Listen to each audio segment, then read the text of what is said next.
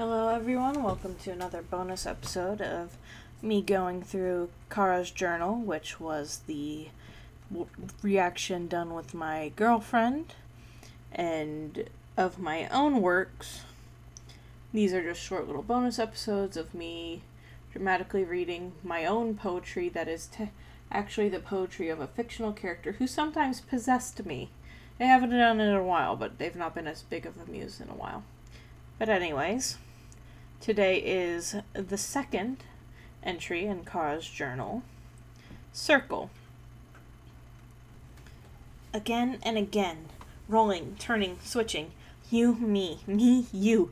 You, me, you. Again. Fuck the circle we live in. Cut the cycle at its stem. I once searched and found an end. I thought I'd just begun. There's no end. The circle rolls again.